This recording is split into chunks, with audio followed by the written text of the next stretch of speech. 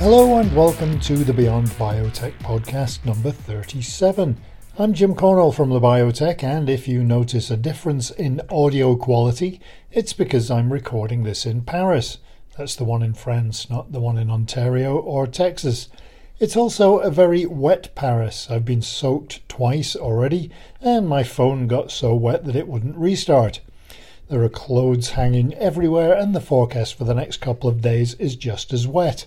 I'm here for the Hello Tomorrow Global Summit, and I arrived the day of the huge general strike, and it's still ongoing, so that's been a challenge too. Anyway, let me tell you about this week's podcast, which is much more interesting than talking about strikes and rain.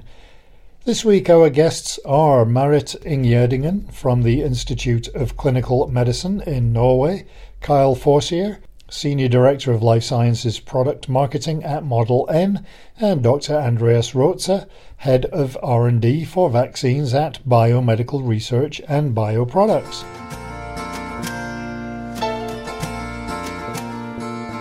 And so it's now time for the news you may have missed over at biotech.eu.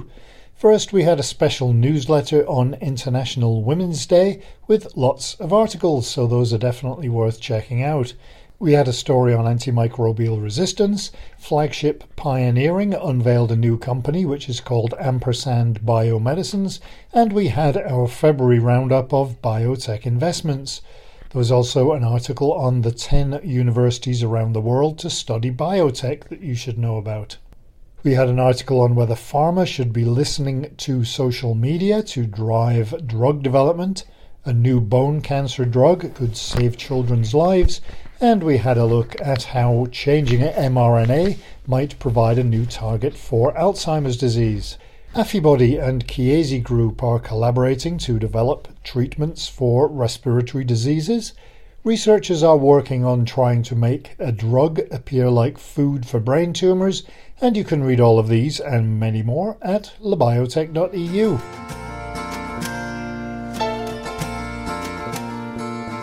And so to the first of our interviews this week.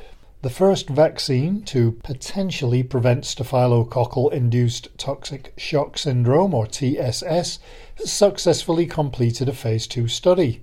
That study was done by Biomedical Research and Bioproducts, and to tell us about it and the company is Dr. Andreas Rotzer, Head of R&D for Vaccines at Biomedical Research and Bioproducts. I wonder if first you can tell me a little bit about TSS and MRSA and why they're such a big issue. TSS means toxic shock syndrome. And this is a serious and sometimes life-threatening condition. It is caused by bacterial pathogens which secrete specific toxins. And these toxins then induce in turn a toxic shock. Besides streptococci, Staphylococcus aureus is the main causative agent. And staphylococcal TSS can then be divided into two groups. It is associated with tampon use in women. So this is the menstrual toxic shock syndrome, the MTSS, but it is also associated with wound infections or after burns, which is then called NM, so non-menstrual toxic shock syndrome. This condition in general is characterized by high fever, low blood pressure, but fast heartbeat, and it can lead ultimately to an organ dysfunction. And the main medication for this is simply antibiotics. So here we have then a problem with resistant staphylococci, the so-called MRSA. Why is it so challenging treating this? So in the case of MRSA, of course, infections are harder to treat because you have to use more antibiotics, and the treatment are more expensive, of course. But in general, for Staphylococcus aureus, this bug is a commensal, which means you find both sensitive and resistant strains, frequently on skin and mucosa. And so that's why they are so often isolated upon wound infection, burns, or sepsis. And most of all, they have a broad arsenal of virulence factors, including surface proteins, toxins, cytolysins, etc., etc. And many of them are not fully characterized yet. So the attempts to develop a vaccine they were not successful until now. Because for an effective decrease of the bacterial load upon infection, it is essential to develop a multi-component vaccine. And this is really difficult. Is there a lot of attention being paid to TSS and MRSA? Let's say all the big companies are behind it. All the big companies have their staphylococci program, to say. They have different tactics or different development ideas. Some of them already failed in clinical phases. Others try to add other factors, but none has already completed a phase 3 or something. So I guess we can move into your company now. Could you tell me about the company and the partnership with MedUni Vienna?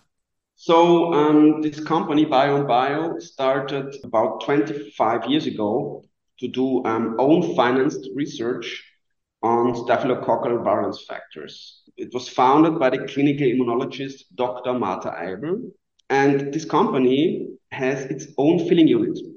So which means we had established not only a vaccine platform to identify toxins and to develop detoxified components, we were also able to produce this IMP ready for the clinical phases completely on our own.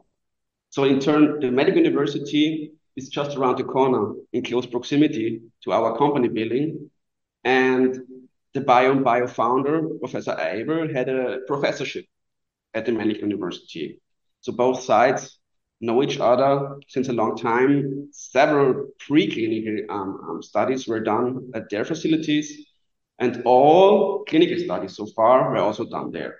Could you tell me a bit about the study that you're currently working on and the vaccine and how that works? Yeah. So the vaccine candidate itself is a detoxified version of TSST1, the so-called toxic shock syndrome toxin. And this toxin is actually responsible for 75% of all TSS cases. So the vaccinated should ideally develop neutralizing antibodies that then can inhibit the initiation of the toxic shock syndrome.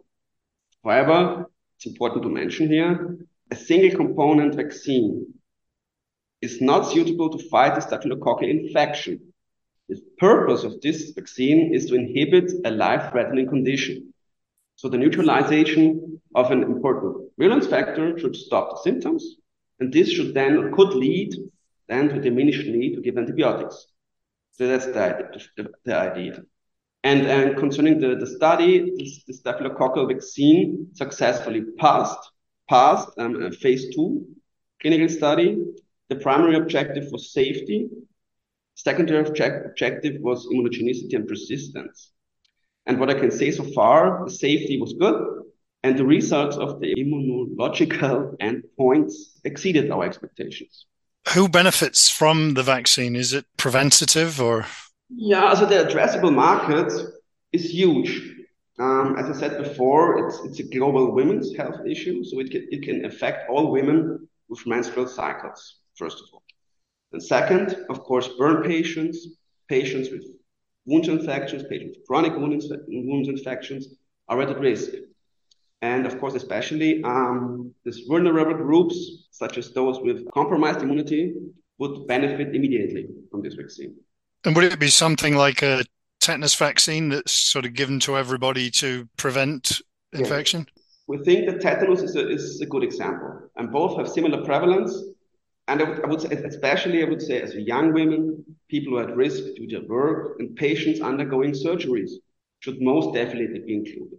For women, is this something that, like with a tetanus shot, you have to get it every 10 years? Would it be the same kind of thing that you would have to keep having a booster or? So from our data so far, it shows that the majority of subjects in the study showed a seroconversion already after the first round of immunization. And the persistence of binding, binding and neutralizing antibodies was excellent. So we expect vaccination, so 2 vaccinations would be sufficient for lifetime. And if you're not in a vulnerable group that you already mentioned, but you were going into hospital to have an operation, is this something that would be beneficial? You have to keep in mind that Staphylococcus aureus is the most common cause of surgical site infections. So patients with an elective surgery should simply have the option to protect themselves. So yes, What's the timeline on this in terms of when we could start seeing this being in general use? So we are planning right now the design of phase three, and we are also in contact with the local and international authorities for a certificate advice. However, we are also looking for a partner to conduct this phase three. So if we are lucky, we are confident to find someone, then we think we can achieve a market rollout within 3 years. And I guess the other question that arises out of that when it comes to this being in mass production is, can it easily be produced at scale? And what about the cost implications? Yeah, well, I mean, scaling up shouldn't be a problem. It is always vital to keep costs as low as possible. Moreover, once this vaccine is on the market, it should be affordable for all people in need. So we are confident to have a decent price which can afford everyone. There is also a question about how many people are at risk. We say everybody is at risk because there is a certain possibility that you get an infection by Staphylococcus aureus. However, the prevalence is not as high as other viral infections maybe. So the idea is to have a preventive vaccine that everyone who feels unsure about the surgery or unsure about being hospitalized because you are afraid to get infected by MRSA, you have an additional possibility to protect yourself. So that's why we are confident that this is a vaccine will be bought by people. This is the first step, and ideally we would reach the end of a vaccine against the infection with a multiple component vaccine, so maybe in several years. However, this is a single component vaccine with which we want to enter the market now or in a few years. And then based on this vaccine, we try to develop further a multi-component vaccine, maybe to cover more symptoms or at the end to reach the aim to fight the infection itself.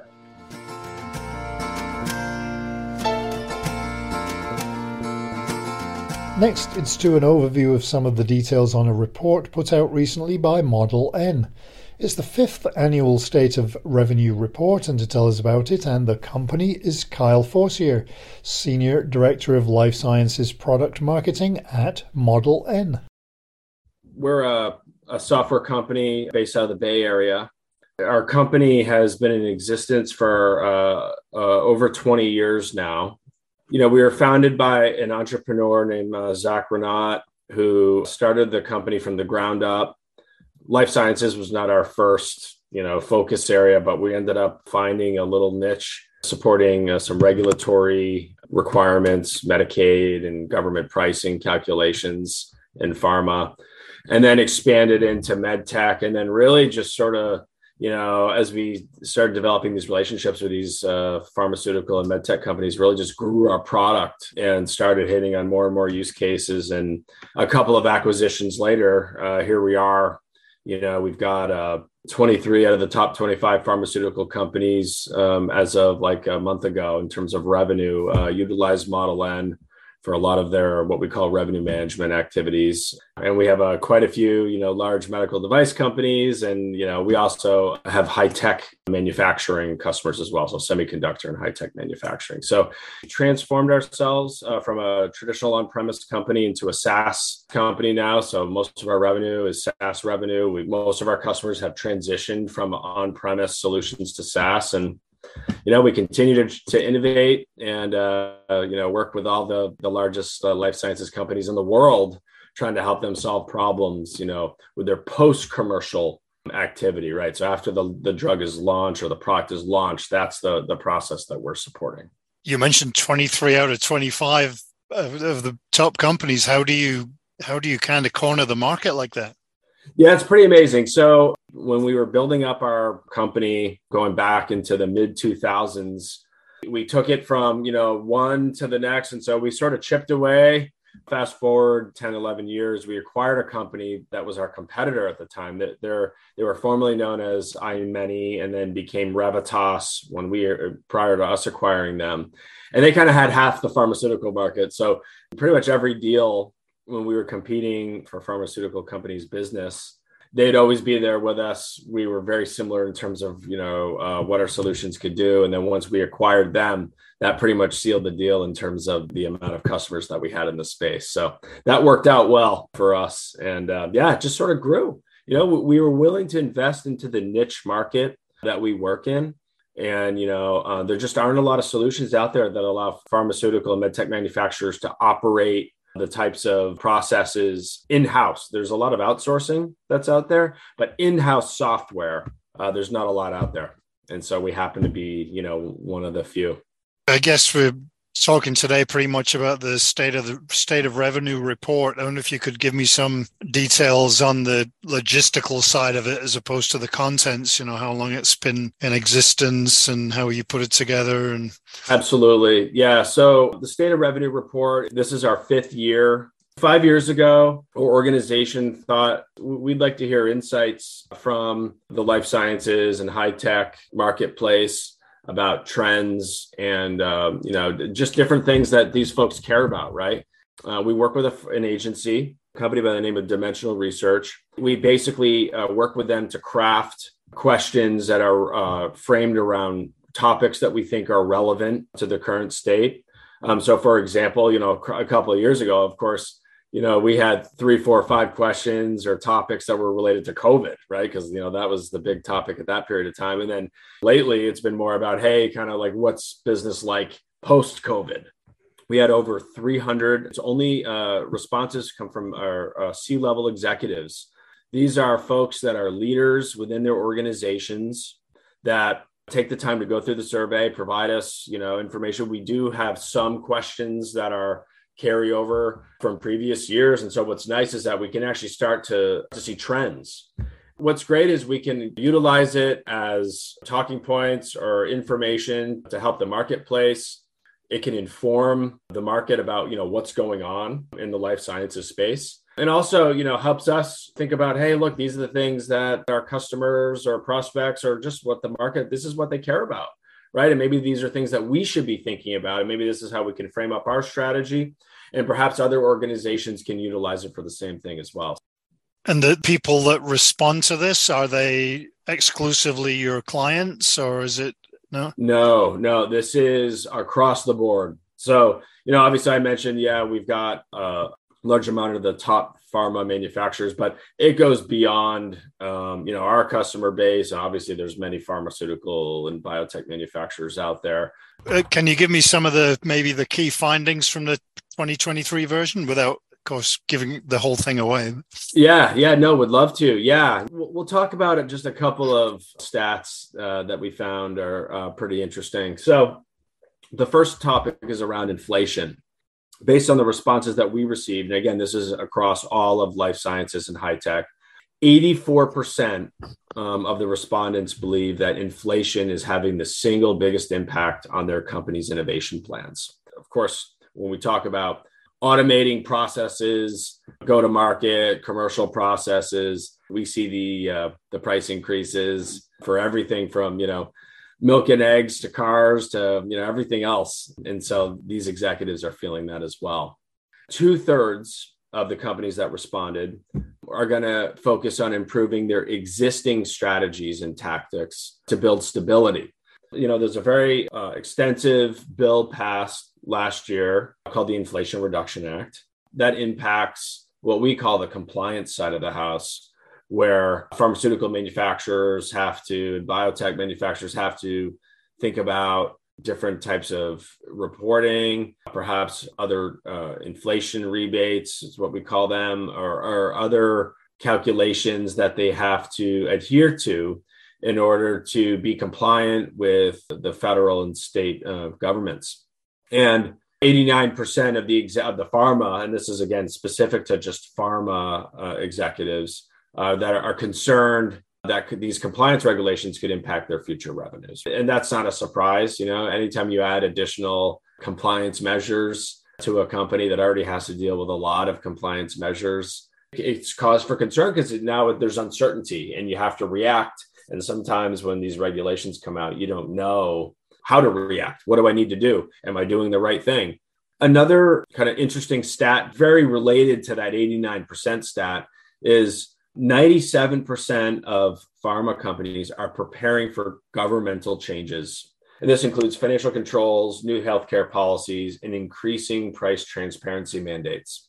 Currently, I believe the number is 22, although you never know. Sometimes another state will sneak in there. But 22 states currently have regulations for pharmaceutical manufacturers to produce reporting around their list pricing and other additional information. And I'll leave that very broad. Each state that has a regulation here has a little bit of a different, tweak to what they require. But the real key here is, trying to manage this as a pharmaceutical manufacturer can get quite complex. And I am not surprised that pharmaceutical manufacturers are concerned about this, because this 22 states, that number is not going down. And the number of unique reporting requirements is also not going to decrease. It's only going to increase, and more states are going to jump onto the bandwagon, I think, making it more complex and more difficult for pharma companies to manage. Kind of doubling back to your report again, how does that help companies? I mean, when somebody receives the report or downloads it, how do they use that, I guess? I would say if you work in this industry as a vendor, as a solution provider, as a consultant, as a thought leader, it can provide you with extremely valuable insights to give you an understanding of, hey, what are some of these trends that are going on in the industry? How can I utilize these to help myself, my organization, make decisions, strategic decisions?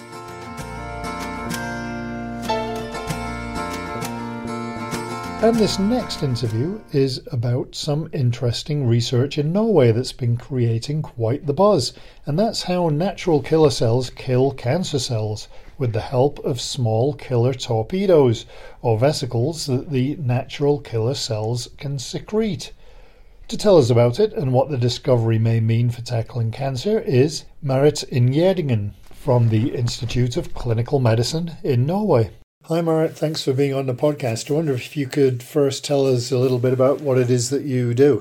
Yes, so currently I'm a professor in pharmacology at the University of Oslo, but I have been working within immunology and particularly with a killer cell called natural killer cells for the last 20 years since I graduated with my PhD. So I have kind of had a long and windy academic career road until I 4 years ago succeeded to have a permanent position. And around that time, I think it was around 2017, 18, I had to think about what could be my new niche and my new research field within these natural killer cells. So that's what brought me to my current research, which concerns these vesicles that we will discuss today. No, but basically I'm an immunologist trying to utilize the immune system to fight cancer. So could you explain what killer cells are, how they work? Yeah, so they are, I mean, the name can sound a little bit scary, but they are actually our very good helpers in our body. So they are specialized cells that kill cancer cells. And they can also kill cells that have been virus infected. So they are kind of our natural defense against cancer. And this happens because when one of our healthy cells changes, it can be a mutation or anything, the cell will look different. It will look stressed or sick, and it will then be attacked by these natural killer cells. And they're called natural killers because they will just naturally attack them and kill them. But at the same time, they will not kill our normal healthy cells. And there has been a very cool study in Japan where they followed people's natural killer cells. I think it was for a 10-year period or something. And then they could see that people that had natural killer cells that had very low activity, they were much more prone to developing cancers. And there's also been multiple other reports now out that clearly shows that these cells are super important to protect us.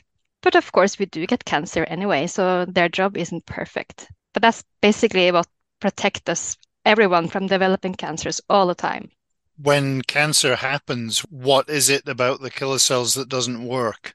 I think that there's a constant battle between cancer cells and the immune system. And as the cancer they can develop maybe in places where the natural killer cells won't so easily find them. And once they reach a critical mass, for example, they will start counterattacks, sort of. For instance, they can secrete factors that will put the immune system to sleep.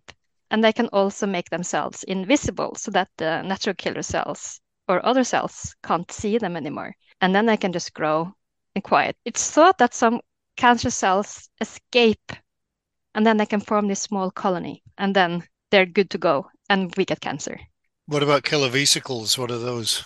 Since we know that the immune system can really target cancer cells, there is multiple clinical trials around the world now exploiting T cells and natural killer cells in therapy. And it works super nice for some cancers. And for natural killer cells, it works very nice for cancers of the blood. But the natural killer cells still are not really good at, penetrating a solid tumor in a tissue. They're kind of stuck outside of it. So what we thought then was that why don't we utilize the weapons of the natural killer cells and try to use these instead, because these are so small that they can penetrate this solid mass of tumor. So natural killer cells, inside these cells, there are tiny, tiny vesicles. So it's like membrane or fat bound, it's like small balloons kind of. And these balloons, they're filled with toxic proteins. And these are naturally released by natural killer cells when they kill tumor cells. And also we have found that when these natural killer cells are grown in the laboratory, they will release these small weapons, these vesicles, and we can just harvest them. We can then dump these vesicles in the lab on different tumors, and then the tumors are killed by these vesicles. So the whole idea is kind of to use these small weapons, and we call them, like in popular scientific manner, we call them torpedoes, because we can label them with some targeting domains, and then the idea is that we can have a controlled targeting towards a particular tumor in the body and then blast it from the inside. What's the delivery method? How do you get it into the tumor?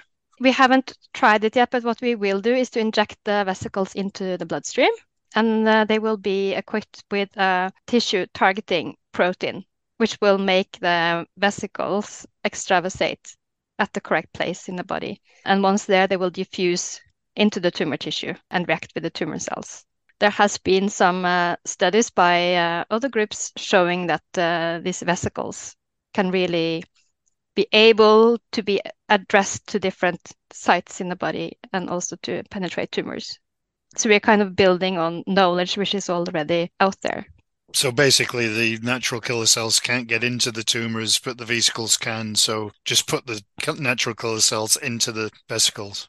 Exactly. So it's like a mini NK cells. And it's not completely right that the natural killer cells don't get into tumor. It's just that the few that do, they will be put to sleep by the cancer cell. And that's the advantage of the vesicles. They still contain this toxic cargo that can kill cancer cells. But the vesicles will not be put to sleep by the cancer because it's not a cell. So it's just kind of a container. And the container will not care about what the tumor does.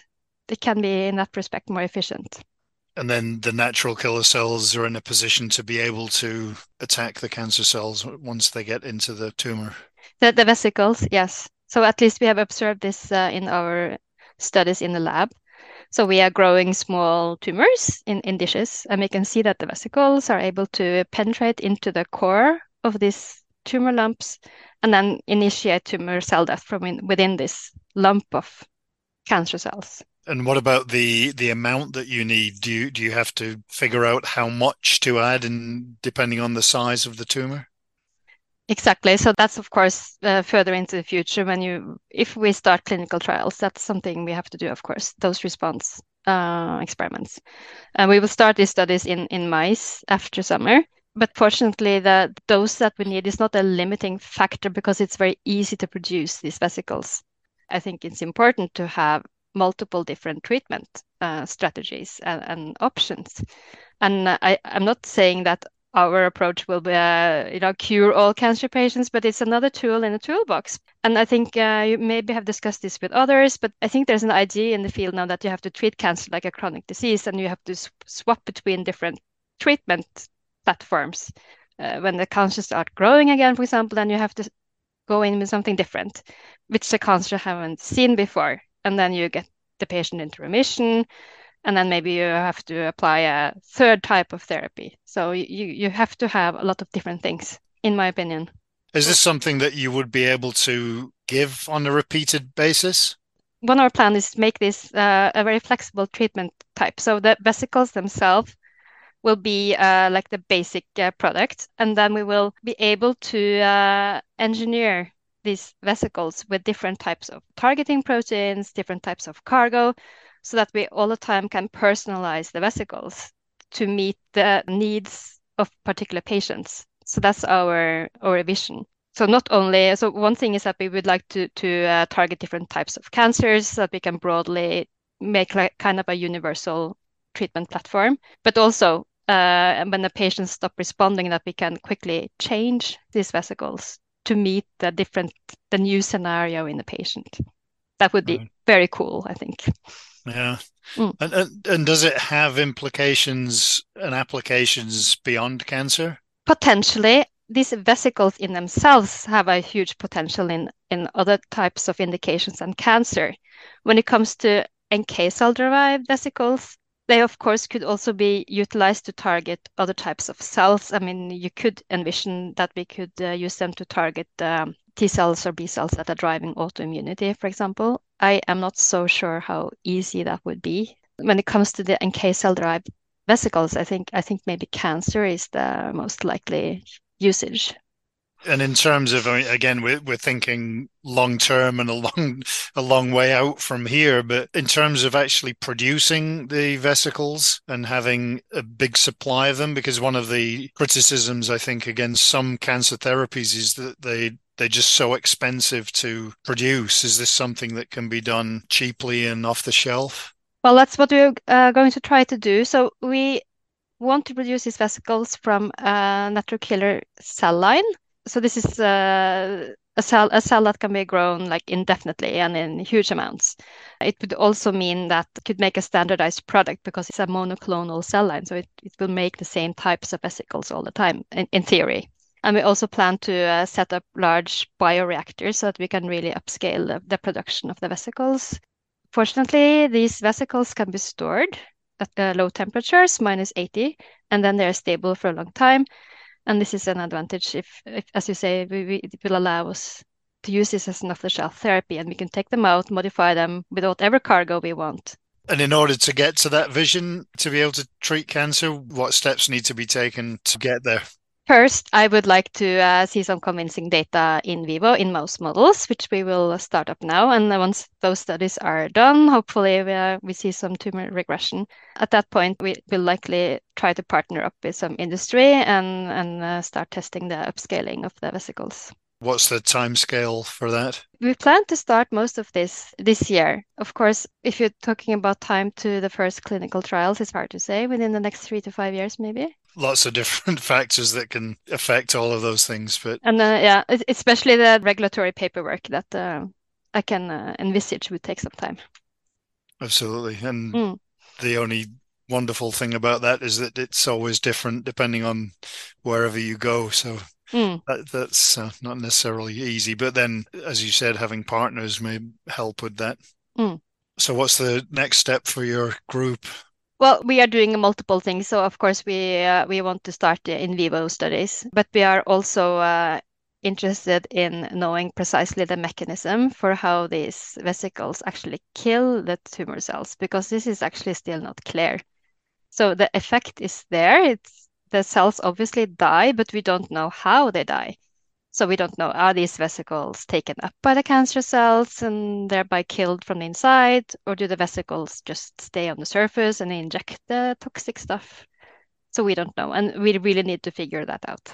Plenty of work still to do then. Lots of work. Oh, yeah. Need more money and more people. All right, yeah. How big's your team now? Oh, we're not that big. We are right now 4 people actively working on the project. What was the reaction like when you put this paper out or the news out through the university? Did it generate a lot of interest? People find this very cool. We have also been to some science fairs, so it's really fun to talk about this project, I think. And I mean, that paper where it was published is not like a high impact journal, but we got a lot of attention, and it really motivates us to do these studies further. And that's it for another podcast. It's now time for me to determine whether I can get home on time or not. So thanks a lot for joining us, and I hope wherever in the world you are, you have a great week ahead.